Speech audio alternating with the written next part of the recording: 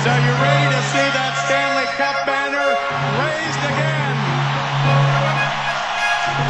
You are now listening to The Bannerman, an LA Kings podcast. We're only 4 games into the season, and the roller coaster ride is in full effect. I don't know how to feel.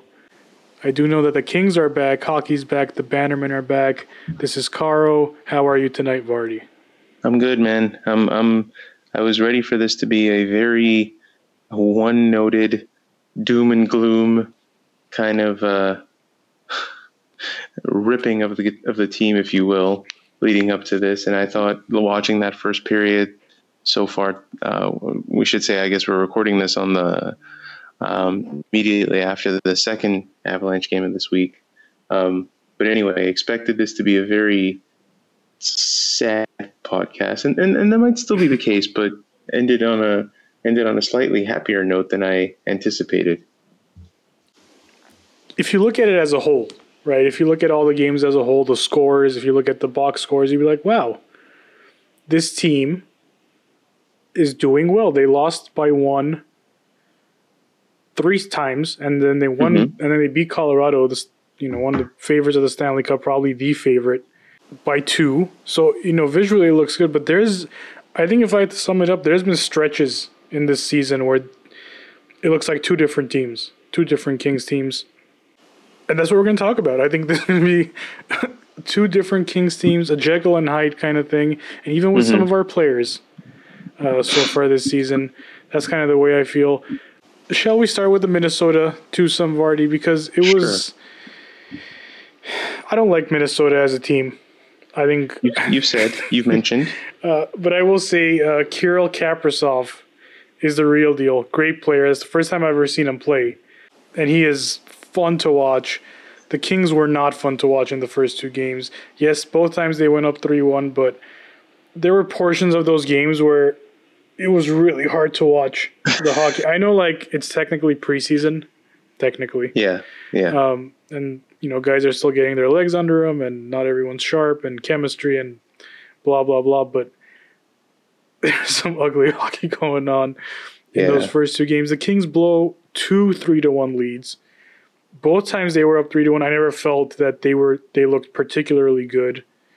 And obviously they eventually let the Wild back in the game. Both games go to overtime.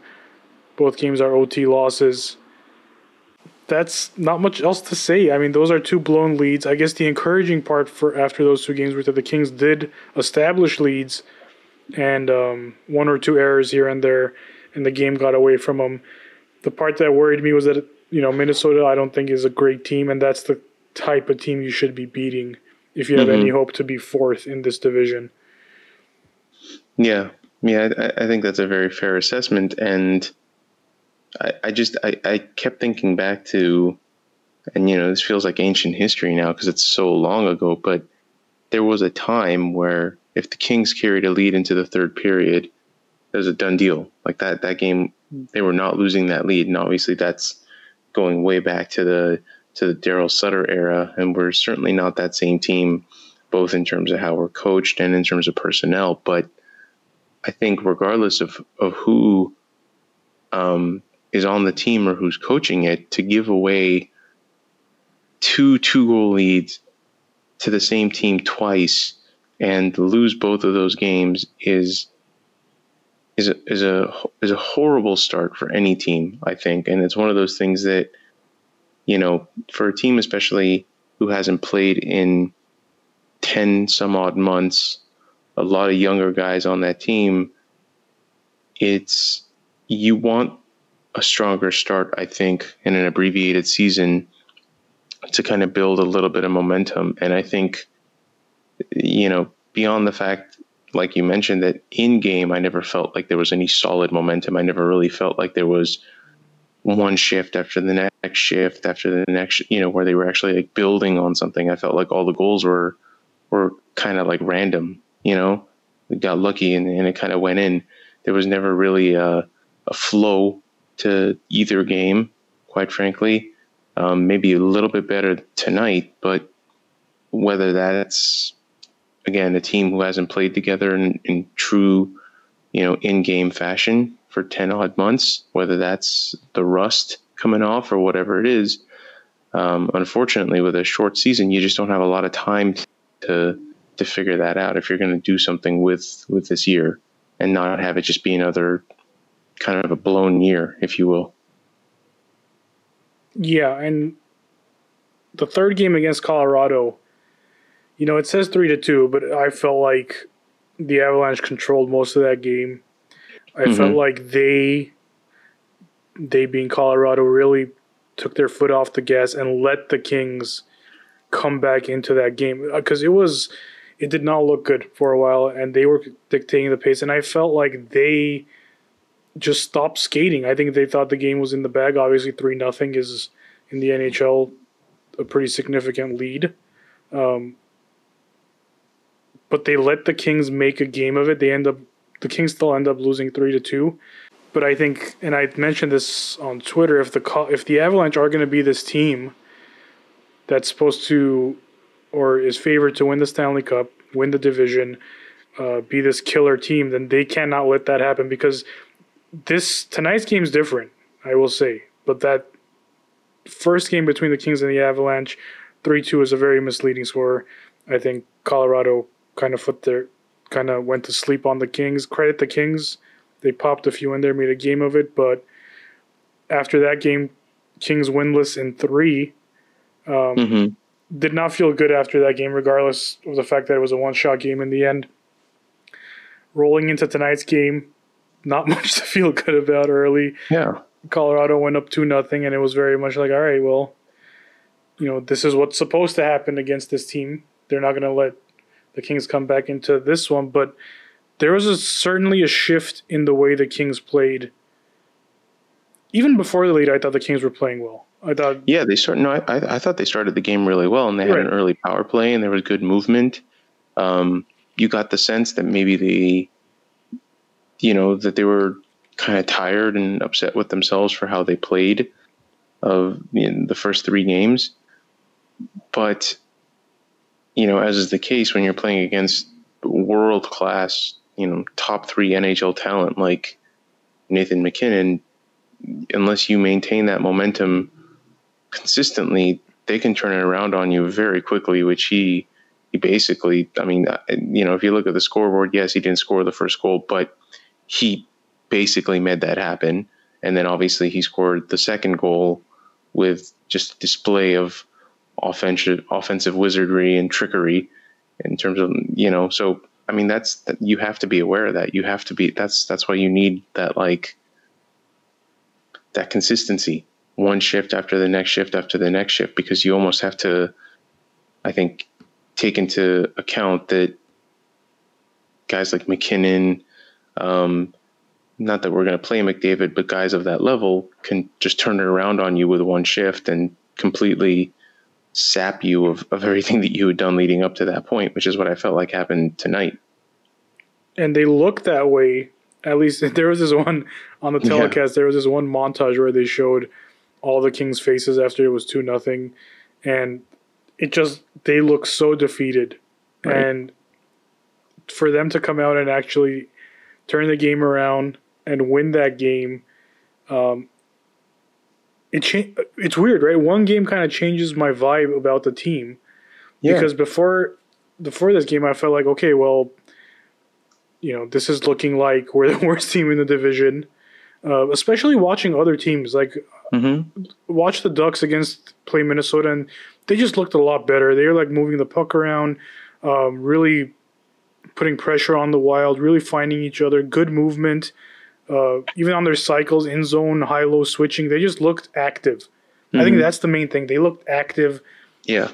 In the first 3 games, the Kings looked very much like Daryl Sutter was still coaching them, except we don't have the personnel to execute Daryl Sutter's system, which is a heavy forecheck, a relentless forecheck, cause havoc, set it up, go to the point, shoot it, whatever the case. I don't want to get into the details, right. But it looked like that's what we're doing. The lead and protect the lead. That's another highlight of Daryl Sutter hockey, was that once you got ahead, you clamped the game down with all the things that you just mentioned. And we just never felt that. I never felt like against Minnesota at any point that we were in control of that game. The scoreboard seemed to indicate we were, but I never felt like we were in control. And that's the problem. That's the problem, is because, well, how much of that is rust? How much of that is a younger roster plus older veterans having a tough time kind of keeping up with in-game speed again? I don't know. I don't know what the answer is to that. But I mean, to your point of how one game can make a difference, I mean, imagine if they had won at least one of those Minnesota games, and then your record is 2-1-1 instead of 1-1-2. I mean, that's a drastically different feeling, isn't it? Of course. Of course. Especially in a 56-game season. Exactly. It's even more amplified. But tonight, the Kings win 4-2. Drew Doughty starts them off on the scoring. Gabriel Velarde already has 2 goals on the season. That's great to see. But this second goal, man. Ooh, I didn't know that. I didn't know he had that. Obviously, a gifted playmaker, very good high IQ, on-ice vision, pass-first kind of guy. I don't think he's ever been considered a big-time goal scorer, but that's a big-time goal scorer's shot right there. To put it where he put it at the velocity he did from that angle, and it's a power play goal, which is great if he's going to get power play time. I hope he does, continues that way. Great to see. Anze Kopitar has 6 points on the season. Very quietly, just doing what he kind of always does, picking up, primary assists on goals. He's been playing a lot, man, and that's a little concerning to me. I'll pull up his ice time here, but I think they throw up a stat every game easily. Oh, easily. I think I was watching the Leafs-Oilers game, and they were putting, average ice time for this season, the top 5, and he was 3rd. And I think it was, McDavid. Mm-hmm. Anyway, it was McDavid, Matthews were in there, and Kopi was in the mix, too. I get it, but I do have some concerns about that. Well, that should just not be the case, right? The difference is McDavid, Matthews, you're talking 10 years and however many hundreds of games less on their bodies at that point. And not that Kopitar is no longer our number one center and shouldn't be playing number one center minutes, but come on, 20 plus, 22 plus, something like that every night for a guy in his mid to early 30s. You'd like to think that you'd want to spread that out a little bit, Yeah, we're looking at maybe you don't have those late game collapses on your team if these guys aren't exhausted, and you can actually put them out there to help seal the deal at the end. All right, Kopitar tonight, 24:53. Jesus of ice time. Last game against Colorado, 22:15. Previous game against Minnesota, 24:53. That's almost 25 minutes. And then the season opener was 23:29. Now, I will grant you some of that is due to the obscene number of penalties the Kings have been taking. They've been averaging, I think, 6 penalties a game. Tonight was the first time that they had less than that. And they're not good penalties. A lot of these are just, weird neutral zone stick infractions that are completely unnecessary. Some terrible calls against too. Yeah, fair enough. Yes, there was a couple really bad ones in the first Colorado game, but a couple too many men on the ice calls. Just mental errors that, again, drain your momentum, force you to have to put Kopitar out there for essentially useless minutes, minutes that he's not doing what you're paying him to do.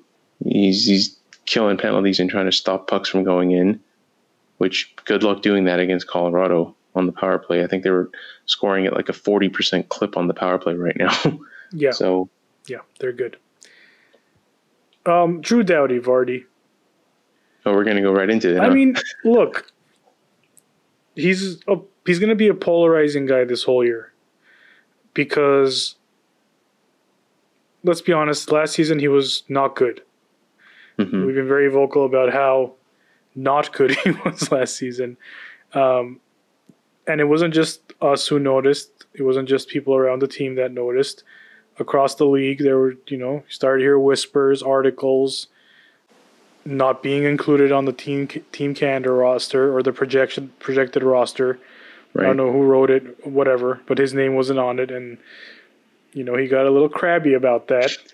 And I took that personal. Exactly. He went MJ and he took that personal. Except.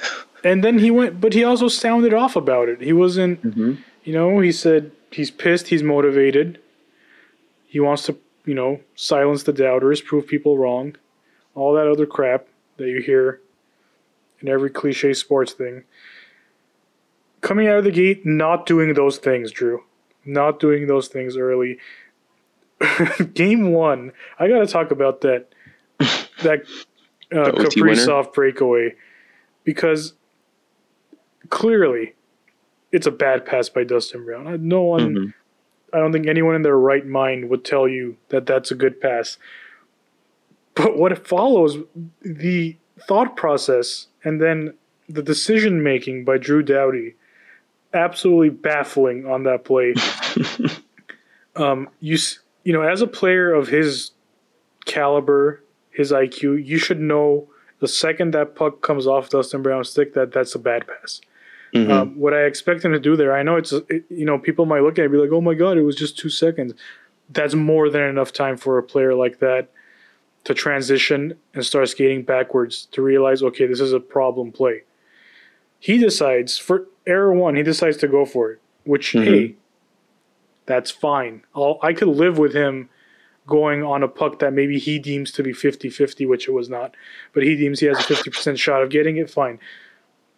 But what he did after he made that decision, he sprawled to the left of Kaprizov, who was going the opposite way. Yeah, he definitely zigged while Kaprizov very easily zagged around him. I was stunned because one thing about Drew Doughty that we've never doubted is the fact that he understands the game at a different level. His brain, or so we thought his brain, is at a much higher level when it comes to hockey. But that was just, I don't know, it kind of blew my mind what he did there. I was very, very confused. But anyway, it cost, I don't want to say it cost the Kings the game because the pass is bad, but... I mean, it's upsetting. It's very upsetting because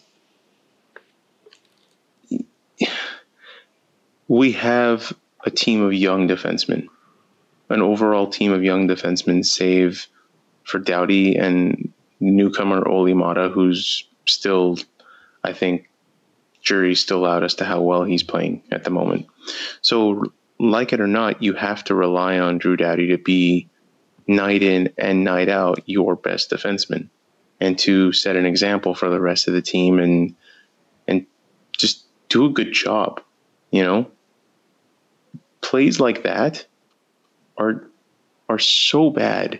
They're such horrible reads, and yes, again, it all starts with that horrible pass from Brown, but I mean, that's why you pay a guy like Drew Doughty $11 million a year to help bail you out of situations like that, and not to make plays like that one. I mean, it couldn't have been easier for Kaprizov to get around him. It really couldn't have.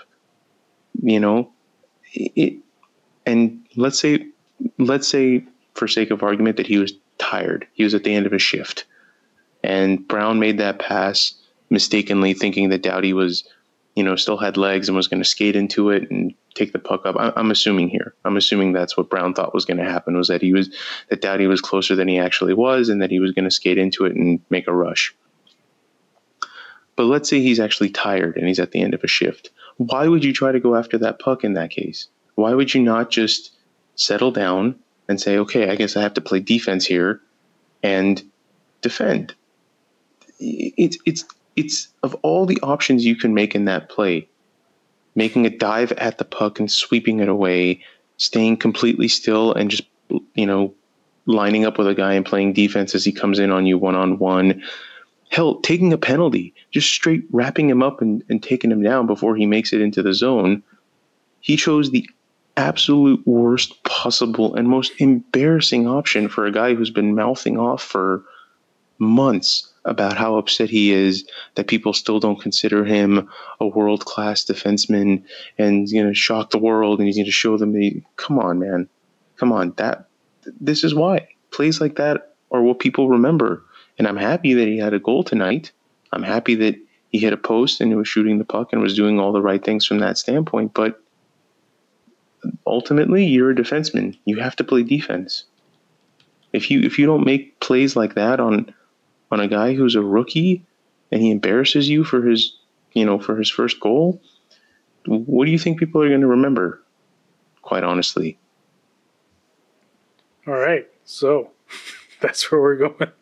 That's where we're going with this. I like it. And that's chapter 1, because I'd love to tell you that was the only mistake that he's made so far and the only glaring error he's made in terms of his play over the last 4 games. But it's just one after. I feel like every night there's 2 or 3 of them. And I understand that, as a defenseman, you're kind of in this no-win situation. It's like it's the same thing that happens with defensive backs in the NFL, right? Like, you have to mouth off, you have to talk tough, but you're going to get burned. You're going to get beat by a wide receiver. You're going to get beat in hockey. You're going to get beat by a forward like McKinnon at some point. Yes, it's going to happen, but it looks so much different when you play optimal defense and the guy still beats you, because you're like, hey, it's Nathan McKinnon. He's going to beat me. But let's look at the goal tonight. It was, again, Rantanen's goal, but basically McKinnon did 95% of the work. Okay? Yeah. He toe drags Mikey Anderson into oblivion, first and foremost, and sets up a rush. And now he's kind of going in, and Doughty's in this semi 2-on-1 situation. The center's trying to come back and help him out. It's another one of those stupid plays. His options are basically you either cover the pass, you stay between McKinnon and whoever he might throw the puck to, or you make a straight up play on McKinnon and you line him up and you hope that your center is going to come back and pick up the pass.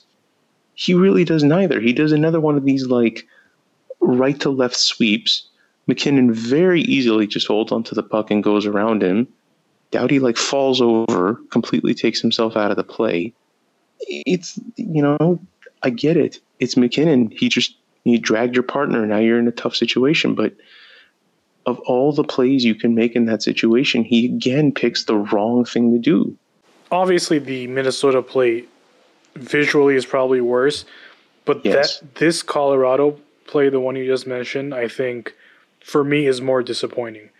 And the reason it's more disappointing is because here's a guy who prides himself on going against the best forwards in the league. He's talked a lot about loving to play against Connor McDavid and the challenge, loving to play against Austin Matthews and the challenge that brings. And the sad or disappointing thing for me here, he looks like on that play a player who is scared of what Nathan McKinnon might do. So he ends up doing absolutely nothing. Yeah. Like, his head's down. He's skating at him with his stick down like he wants to swipe at it. Right. And it's just, I'm surprised he even got a piece of McKinnon's skate going across, because I thought McKinnon was going to fly over him or something. This was to me far more disappointing. Obviously, we're not trying to make this a bash Drew Doughty thing. He gets a goal 5-on-3. It was a great slap shot one-timer, right? And his the thing that's kind of funny is his reaction was almost like, yeah, like, I told you I'm back, or something like that's the kind of look he had on his face. Yeah. And it's just like, okay, Drew. You are this guy, but you just got walked on, and we got I don't know who it was, but someone sent us a tweet saying like, why is Doughty in the frame on every Kings goal against? It's because, well, first of all, he played 30 minutes today. Okay, so we got to give him that. I get it. If you're on the ice more than anyone else, you're probably going to have, more goals scored against you than anyone else. I understand all this. I really do. But the bad plays are so bad. The bad reads are so bad. The bad passes are so bad when he makes them that you're just like, dude, if you're not going to make these plays, if we can't count on you to be the one to not mess this up, what hope do we have? Oh, man. Mikey Anderson, after Nathan McKinnon basically the hockey equivalent of posterized him, actually came back and had a pretty strong rest of the game, so good for him. I'm not worried about a rookie being walked by a friggin' superstar. That's the least of my concerns in this situation. But Anderson and Doughty were both on the ice on the Kings game winner, so good for them, I guess. But it looks like, look, Olli Mata played 11 minutes today. That's not good. That's not good. That's the lowest of any Kings defenseman. I want to say. And he wasn't hurt or anything, right? I haven't seen anything about him being. I haven't either. But yeah, he played 11. Walker 14. Clague 14.52. That's not good news for Olli Mata when Cale Clague, who's still kind of learning the NHL game, but. I felt it from the first day. I even tweeted, I said, Olli Mata is going to be the whipping boy this season. He's got the right number for it. It's perfect. If you squint, you'll see the old whipping boy right there waiting for him. Goaltenders, Vardy, how do you feel about performances? Actually, before we go on to goaltenders, we got to give a few tip of the hats to a couple of forwards. We talked about Velarde. I want to give a shout out to Blake Lizotte, who just continues to overachieve. That's basically what this guy, he is who he is. I don't think he's, one day you're going to wake up and Blake Lizotte's going to be a 35 goal scorer. Right. But damn it if he's not effective and helping the team win. He's one of those guys, and I hope he develops into a similar player to Trevor Lewis, just a guy who's solid at everything, can chip in with some offense, but really just a tenacious player. And he's, in my opinion, the first 4 games probably been the most consistent forward the Kings have had. You can make a case for Athanasiou, who was shooting 100% up until tonight. 3 shots, 3 goals, one shot on goal each game. Glad to see it. I don't know if it'll continue. And he got an assist on the Kempe goal. Correct. I think he did have an assist today. So he's got 4 points in 4 games. Not bad. Jeff Carter looks smooth, looks fine.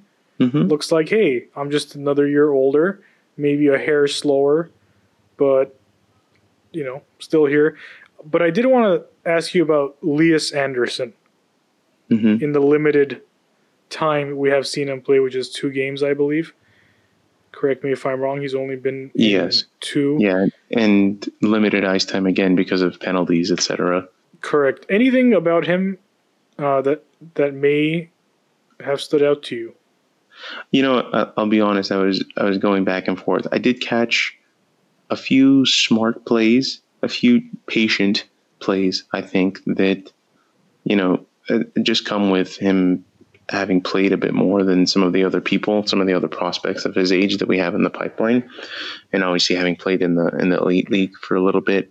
But again, no points quite yet, I don't think, but the patience, the willingness a little bit to let the game come to him and not just slap the puck away out of fear.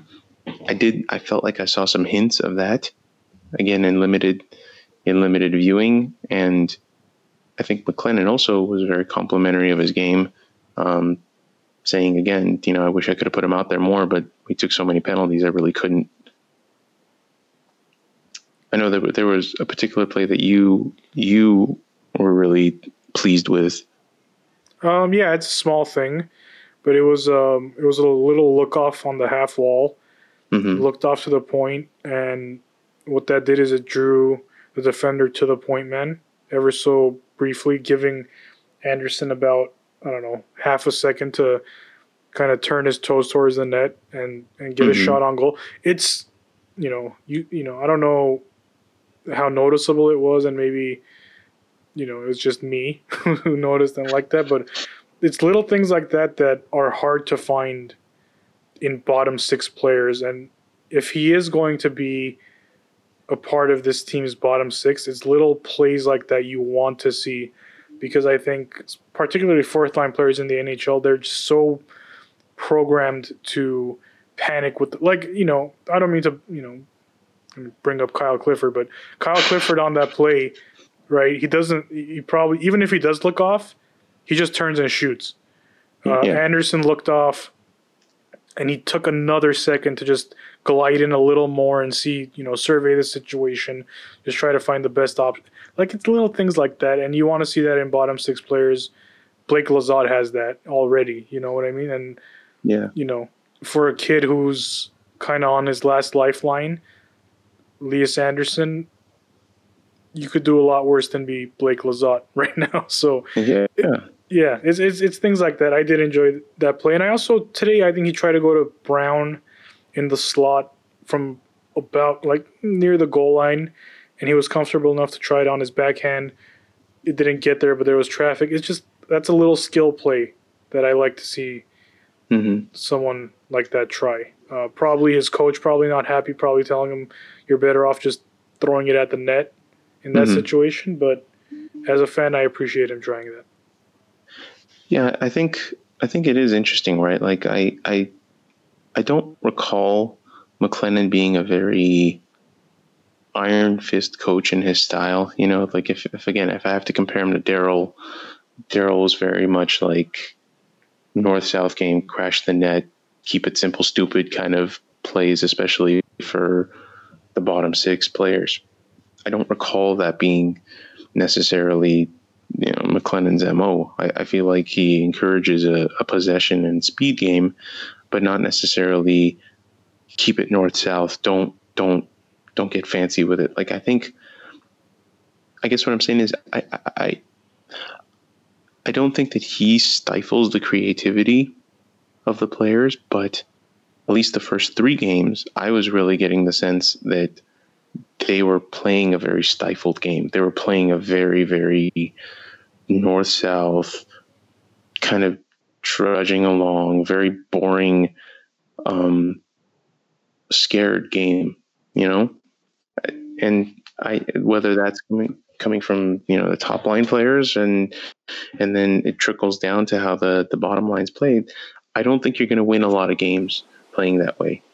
That's not how the game is right now. Like, if you watch the winning teams, if you watch Colorado, Vegas in particular, there is so much creativity to their game. There is so much, it's not just north and south. There's a little east-west. There's the little look-offs. There's creativity. There's good support. There's speed. But I don't know, maybe the Kings just don't have the personnel to play that kind of game, but I feel like they were playing very, very scared hockey the first three games. And they scored despite themselves, but it just didn't make for very inspiring hockey to watch, I agree. It looked like a team that was afraid to make a mistake. And really, the young players, I get it. You're inexperienced. A lot of you are just trying to stick in the lineup. You're going to just kind of play it safe and be like, I'd rather make the safe play than try something out of the box here or outside the box here and piss the coach off to the point where he's going to sit me next game.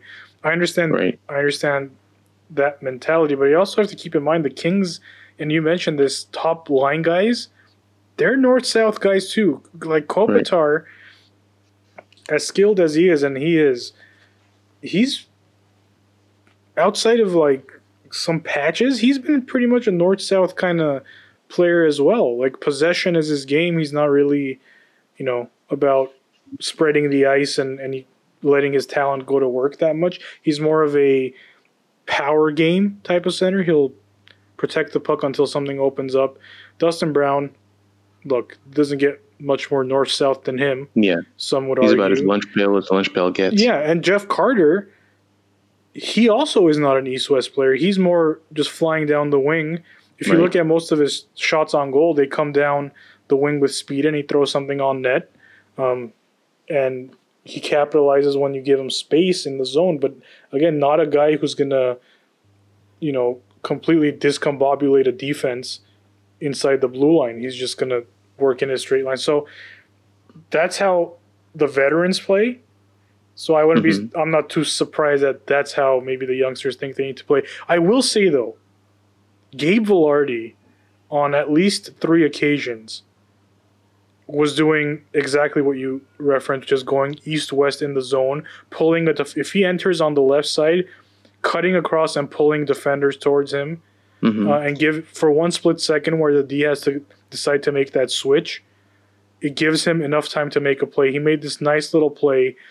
I want to say it was either the second Minnesota game or the first Colorado game. He entered the zone on the left side. He cut across. He brought the defender to him. He's not a small kid either. And then he made a nifty little drop pass to Grunstrom, who shot it directly into someone's chest. It was Austin Wagner. That makes more sense. Shot it directly into the goalie's chest. That's right. And then that is his finishing move. Yes. So.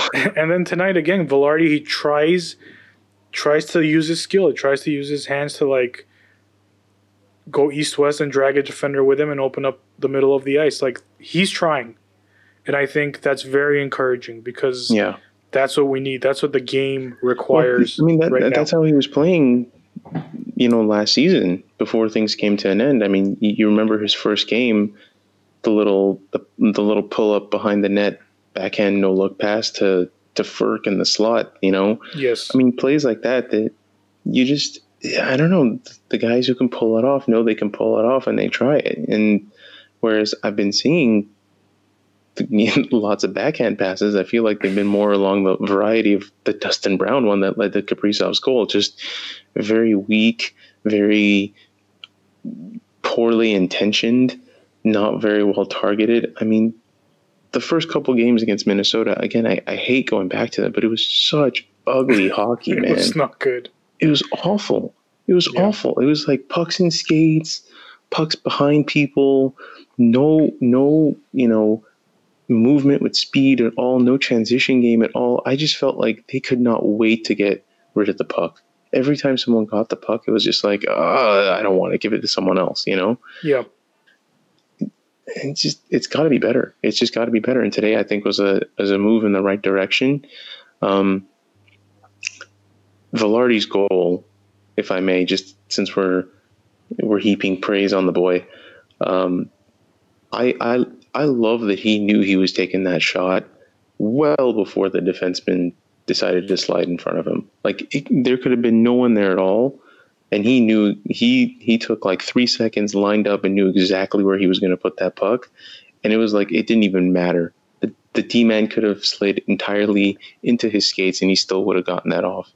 That's the type of play you got to make, man. That's the type of play I love to see. Just a bold, I got my position, I got a look, I'm going to take it. That kind of shot.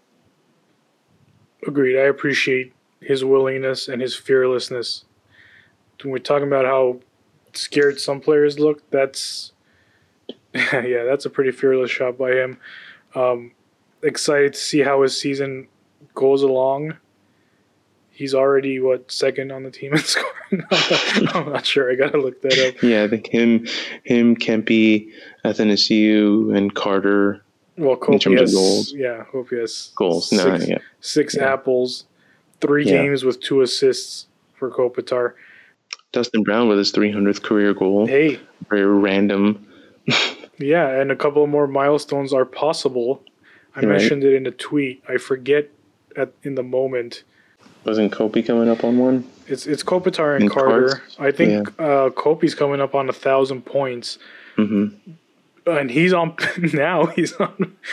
pace to get it, which is amazing because I think he was 50 points away, and I was 56 games. I don't know. But you know how he goes. I mean, it could slow down at any point right now. So, and again, as is his MO, I I don't think he's taking more than like 2 shots a game. Yeah, right. I think he's 44 points away now from 1,000 points. Is Kopitar, and Carter is now 17 away from 400. Couple of really cool milestones, both now possible. 400 goals, right, for Carter? Yes, 400 goals. Sorry. Yeah, 17 goals away from 400.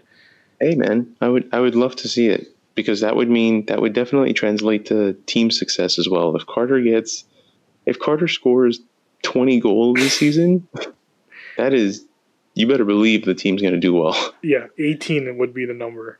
Yeah. If he got to 400. I gotta give a little credit where it's due. Adrian Kempe has been involved. I know. Yeah. No. In all seriousness, I mean, he's a guy whose game has been very strange to pin down. He's got hands, he's got speed, and so everyone just expects him to be a dancer in that way, but the finish just was not consistently there.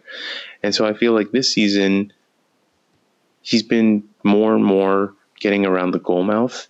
In fact, the Brown goal, for like the first 30 minutes, we thought it might have been Kempe's, because it was created because he was driving the net. Right. It just happened to be that it went off of the defender's stick instead of Kempe's, but it was as easily gone off of his, and he would have 3 goals on the season. He's getting to the right spots, and he's getting rewarded, and I think that needs to be acknowledged, because one of the issues that we kept seeing with his game is a little bit based on our expectations of how he plays, right? Like, he's a fast guy, he's got hands. Was he a winger? Was he a center? It still wasn't very clear, and I think he's owning up to the idea that, like, maybe I don't have to be the one starting and finishing the play. Maybe the goal here should just be to use my frame and use my body positioning in my hands and be able to put pucks away. Like his goal that he scored today, which was eventually the game winner. Yeah. He positioned himself really well. He turned his body around, blocked out the defender, and was able to open up the blade of his stick to be able to tip it to the far post off of Kopitar's, little backhand sauce to the front. That's just easy, smart plays. That's using what you have, but it's not necessarily what you would have expected from how he was initially projected and how he initially played. At least not from how I saw things. That's an area where finishers go and finishers finish, and I don't know if he would have finished that. He'd go there too, bro. I know. Sorry. I set you up there, and you did knocked it down. But even the goal against Colorado, I think it was the second goal the Kings scored last game against Colorado. That's still a finish that we haven't really seen consistently, and I hope it is consistent, because that's usually a shot he puts wide or a shot he puts into the goalie who's coming back. So very good to see.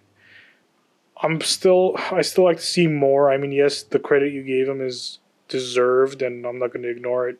I still feel like I don't know if he's going to be a top 6 forward, unfortunately. I think that's fair. And that's okay, by the way, because if he's if your third line has guys, or your bottom 6 has the Kempes, Lizottes, and everything goes well, Elias Anderson, and there's some other good players down there. If Austin Wagner improves, I don't know, just scores more. I don't mind the mix we have on the bottom 6, and if Kempe is now he is in my mind destined to be like a solid middle 6 forward, that's it's not bad. I'll take that, but the top 6 better be good, obviously, in that case, because then we have real problems. Yeah, but I think they've settled on that. Maybe he hasn't quite accepted that, but I think they being the brain trust and the coaching staff has accepted that that's probably where he's going to end up. I don't think anyone is trying to turn him into a top line winger. I think they're hoping Todd he's going to be I don't know about that. I really don't. I know. It's an option thing. And what I mean is today he was on the top line, right? He was. Because of how useless the top line had been the first 3 games. Right. For the longest period of time, the top line was very clearly Kopitar, Iafallo, and Brown. And we're yet to see really much from Iafallo so far. And he was someone I was really pretty sure was going to take a good step forward. And obviously there's still time. But, from where his game was last season, the very confident, the very driven, tenacious game that he was playing last season, I don't know if I'm seeing that quite yet. And so I think it's reasonable at that point to shuffle it around and see what you get. And obviously Kempe again was rewarded again for doing it. In my mind, if he projects out to being a 35, 40 point guy, and you have a couple of those with him, Lizotte, that's pretty solid in my opinion. And that's a good career trajectory in my mind for a guy like him. Yeah. Never hit 40 yet, but he is only 25. What is he, didn't he hit 36 at one point? Years old. He has 30, his 37 is his.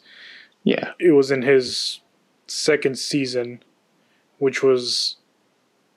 Yeah, his first season he only played 25. His second season he had a full season, 81 games. He had 16-21, and that's, I think, when the fan base, particularly us, felt like there's no reason why this guy can't be, 25 and 35 every year. Right. Hasn't quite happened yet. In fact, again, last season was abbreviated. It was 69 games. That's correct. He had 11 and 21. So he's probably going to that same, Yeah, he's probably going to get 37, between 35 and 40. Yeah, that's true. Yeah, that's what I'm thinking. Like a 0.5 point per game kind of player. I think that's a very reasonable projection for him. So yeah, goaltending. No complaints, honestly. Can't really complain either. Yeah, I think there's some softies. Obviously, Quickie let one in the first game that he wants back. I think Peterson against Colorado, that the point shot, I forget who it was. I think it was Taves with Nichushkin in front. I think he kind of floated out. He lost the puck. Maybe a little better on that, but I agree. I mean, goaltending hasn't been an issue. Quick looks motivated. Looks like he's still making these 10 bell saves, and he's really it's got to hurt at this point at his age. Like the amount of times he has to go post to post, it's not great. I mean, but the goaltending, has been good. I think Kings in expected goals against are near the bottom, which is not good. I mean, in the bad way, near the bottom. Yeah. So, the goaltenders are doing their thing. I don't think goaltending has been an issue at all, especially given the number of power plays that they're giving up to opposing teams. I think they've been doing an admirable job. And again, you hope that the team would be playing in a way in front of them where Quickie wouldn't have to be making saves like that, but he's still coming up with them. So it's hard for me to put any blame on them when there's so many other glaring issues amongst the people playing in front of them. Yeah. 2-game set against St. Louis coming up. Mm-hmm. And then when Minnesota again 2 more times at Minnesota this time. So the Kings are going on the road for the next 4 games. St. Louis looks like they've kind of found their stride. I don't think they've played anyone. They lost one game the other day that pretty badly, if I remember correctly, but it's been hard to keep up once all the games kind of all started at once. But yes, the Kings, now they're about to hit the road. They've had a couple players be held out because of COVID precautions. Seems like everything is back in now. Furk and Turcotte are still on the IR, the week-to-week basis. There's been a few teams already. Dallas is yet to play a game yet because of pretty much a straight-up outbreak. Yep. Let's call it what it was. I think there was 17 people, 13 and 14 of which were players that tested positive. So I have no idea how they're going to reschedule those games. But then Carolina is having a little bit of an issue now, so their game against Florida was postponed tonight, I believe. And 4 players from the Capitals all being held out. Ilya Samsonov came down with COVID, and his compatriots also being held out for a minimum 4 games for suspicion of likely having COVID and potentially having broken COVID protocol, which the team is being fined for. So, boys are going to do what they're going to do, I guess, in that scenario. Yeah.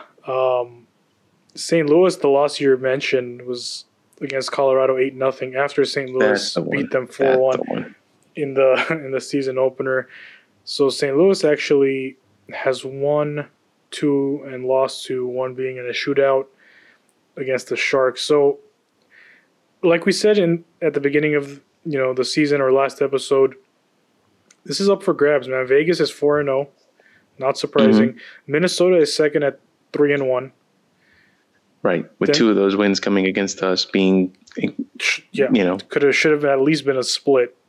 Yeah, there. Colorado 2-2, which I'm sure they're not happy about. So, God help Anaheim next game, because if that 8-0 St. Louis drubbing is any indication, the Avalanche are coming out for blood. Anaheim last 1-2-1, Arizona 1-2-1, San Jose 2-2, excuse me. So the Kings are right there, right?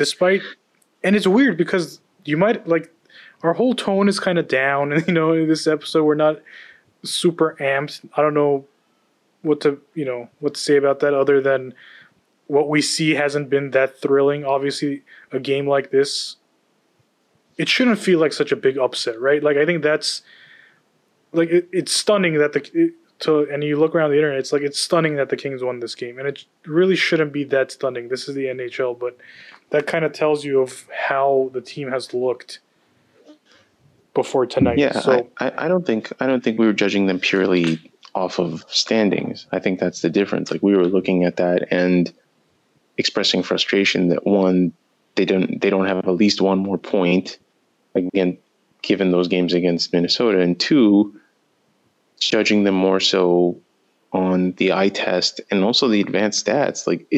They haven't been playing well. They're fortunate to be in the thick of this, but they haven't been playing well. And so I'm not going to sit here and be overjoyed because they're tied with Colorado in points. I think I'm judging them based on the play that I'm seeing on the ice. That's more important to me.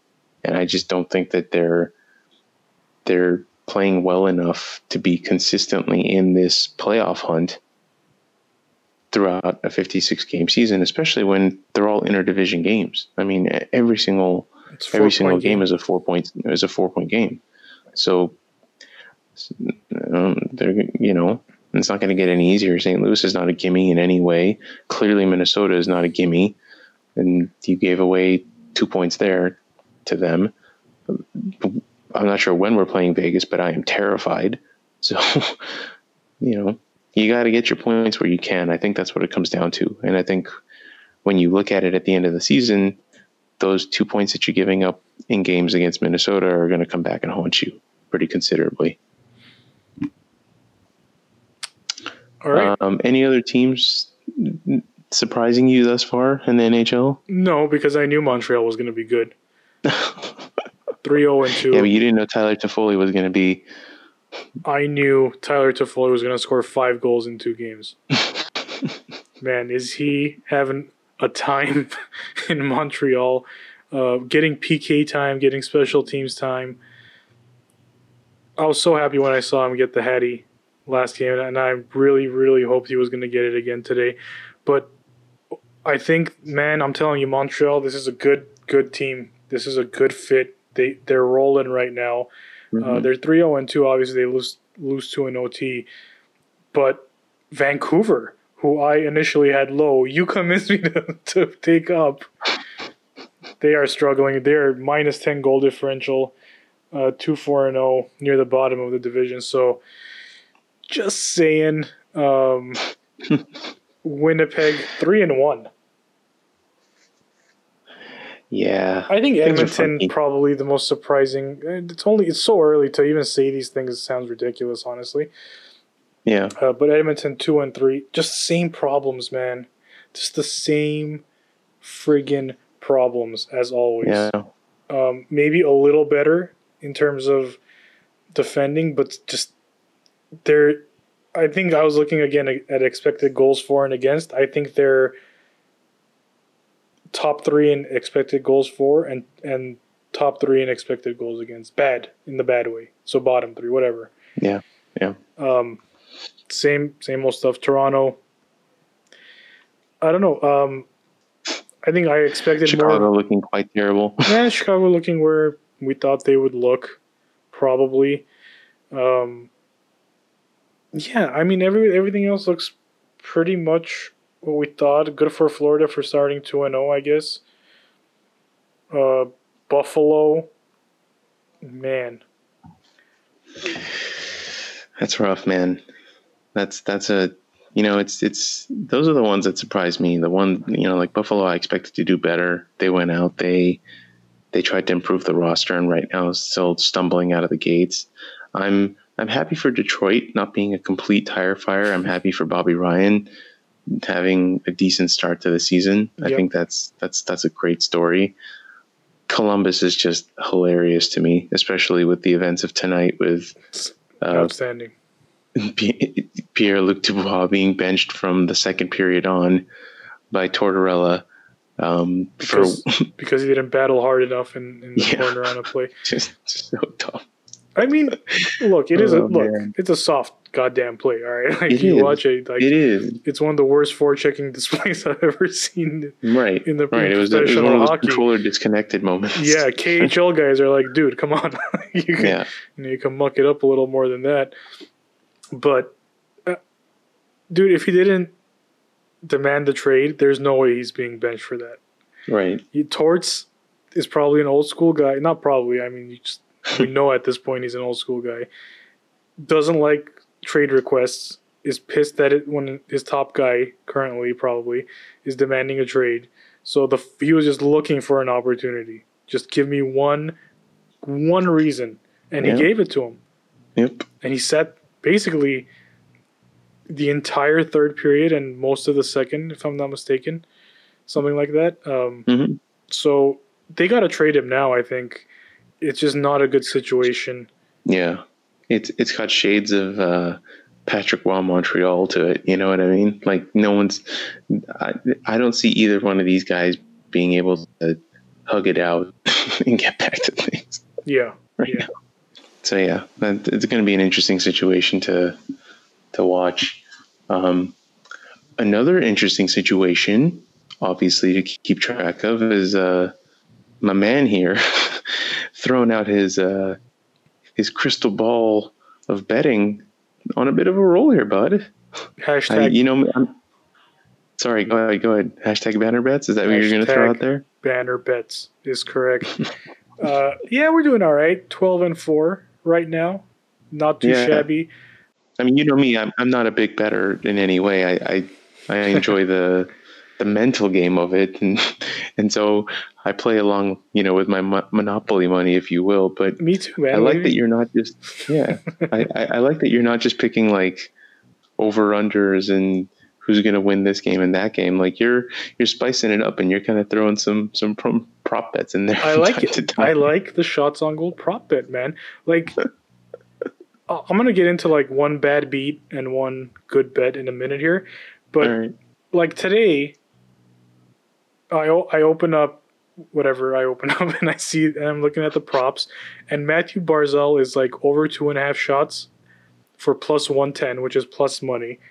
And I'm telling you, sometimes hockey is such a low key, under the radar sport that sometimes these things get heavily mispriced.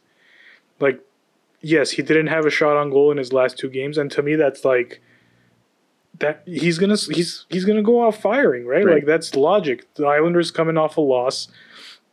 He plays in all situations. Over 2.5. He gets it within 8 minutes. 8 minutes, he has 3 shots on goal and a goal. Right, so those make me feel good. It was a great goal, by the way. I know. Oh my god!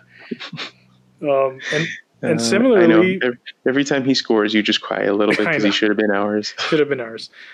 Similarly, Mark Stone was like plus 125 to have 2.5 shots, and he had come off 2 games where he didn't have a shot on goal either. And you look back at it, like the career numbers, this guy hasn't gone more than 3 games without getting like 5 shots in a game. Mm-hmm. So it's just little things like that. It's fun. But yeah, we are 12-4. If you follow our Twitter and you live in a state where gambling is legal, you should be almost rich by now, is what I'm saying. The hashtag is BannerBets. Follow us. So my bad beat is the LA Kings. I had the LA Kings in the second game against Minnesota on the money line. I was so confident. The way they played Minnesota in the first game, I was fairly confident they're going to get it. Kings on the money line.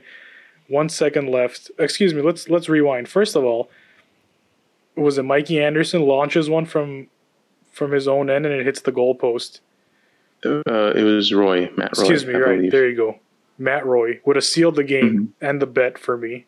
Of course, they come down. Drew Doughty gives one of these, I don't even know what it was, just a weak-ass poke to the point where Ryan Suter is waiting. Ryan Suter, prolific goal scorer, of course. So it was worse than that because it was, I think it was a loose puck that ended up kind of in the scrum in front of the net, and Iafallo was winding up to just blast this thing completely down the other end of the ice and clear it. And instead of letting him do that, Doughty kind of like half poked at it, which poked it out into the slot up to Suter, Yeah. and away from Iafallo's wheelhouse. Yeah, exactly. Damn it! You got me talking about Doughty again. And even then, it goes to Ryan Suter with like a second left. I'm like, we're good. This is Ryan Suter. Yeah. No, and of course, it I don't know what it hit, but it hit something. Beats quick, and I was visibly upset. This game's still not over. I'm like, all right, we're going to overtime. I can still win this. Nope, not to be. Kings lose. They don't touch the puck, I think, in overtime. That's the bad beat. I think maybe the Barzal one is the good one I took, but I think Tampa on the puck line. In hockey, puck line is very. It's not a. Explain to me what that is. I'm sorry. So I'm not savvy it's with the lingo. it's betting the spread in hockey, which is rare, and the spread Okay. is always a goal and a half. Right. So Tampa was minus 1.5, which means to They win would the have won by bet, 2 they have goals? to win by 2 goals or more. Okay. And it's not an overly common bet in hockey because it's a 3-2 league, baby. You know, right? Right? It's Mhm. like the money lines are usually not priced too high. Like rarely will you get a money line like today. I think the Avalanche were minus 260 to win this game. Mm-hmm. Something bonkers like that. Anyway, yeah, Tampa minus 1.5 on the first one. They got it. So I guess that's the good one. But I got to give a shout out to our listener and our friend, Cousin Joe. You know what he bet today? No, Kings in regulation. Plus 289. this guy. And he hits it. He hits it. He showed me, he texted me the bet, and I was like, dude, like, I don't know. I don't think so, man. He hits it. As soon as the Kings made it 2-2, he started texting me a smiley face. Then Campy makes it 3-2, and he's just going bonkers. And then the I empty love it. netter. I love it. So that's the real You're the real hero, Joe. good You're the real bet hero. of the week. Kings in regulation, plus 289 against the Avalanche. Nicely done, my friend. That's a good bet. I mean, it's a bad bet, but it's a great win. It's great W. Oh man, but yeah, we'll talk about more stuff like that moving forward. Nice. But yeah, we'll see how it goes. Kings, I don't know what to think about them yet. I think jury's still out. Would like to see more consistency. If they can bring the effort they brought in certain patches in this Colorado game, I think, we can talk about fourth place being a reality. But for now, it's a watch and see approach. Yeah. Wait and see. I think approach. that's fair. I think that's very fair. It is episode 63, Yeah. lest we forget. I got one. There, you got one? I Okay, got good. one. So that's one out of 3 that you have to worry about. Great. I don't remember his first name, but his last name is Norton. Okay. Brad Norton. Yes, Brad Norton. Nothing Big but bad Brad, bro. yeah, nothing Come but on. a slab of meat on wheels. Just no skill whatsoever. But he'll pound your face in, my guy. Like he will hurt your chin and your nose. He was during the fantastic era where we had 1 to 2 of these guys on the roster at any point in time between him, Ryan Flynn. Yeah, Ryan Flynn was there. And there was one other dude who was like that. It was like Probably Peros. Peros was on there. There was one other guy. You know how you knew that these guys are very memorable to me because their position was literally like wing/defense. It was just stick me wherever you need me for the 3 minutes I'm going to be out there. Yeah, and Put my fist where you want it to be. and I think, if I'm not mistaken, Norton was a D winger, yes, a D/winger. Yeah. Cool. Yeah. Cool. That's which is just the strangest position. It literally means like guy who's waiting to punch someone. Most likely a healthy scratch. That's right. That's and right. if he plays, it says wing/D/HS. Yeah. That's his position. and if he plays, you're gonna be scratched in the face and That's right. unhealthy after that. That's right. I just remember another one man. because I messed up 2 episodes ago and I gave this That's right, answer you for did. 60. It's Scott Parts, right? It is Scott Parse. That's correct. right. I thought on episode 61, I thought Parse was one of them, and I remember that day I had to look up his. Like I just And you felt googled great Scott Parse, shame. and I felt great shame and saw that he was number 63. So All right, buddy. Well, there's one more, well, I'm not gonna And get it. and it's in your wheelhouse, though. Great. It's amongst the era that I think that you excel at, shall we say? Okay. Can you tell me the And year? the years that he wore this. So he played for the Kings between 1990 Ooh, and 1993, that's a long and time. wore this number from 1990 to 92 until switching it afterwards in 92, 93. Wow. 63? Yes. I don't. Now, granted, he didn't play a lot of games. Across 3 seasons, he played 32 games. Okay. Can you tell me what number he changed to? I could. But you're worried I am. because Actually, I'm not worried. I'm not worried. If you get it off of this, you deserve it. Okay. He changed it to 8.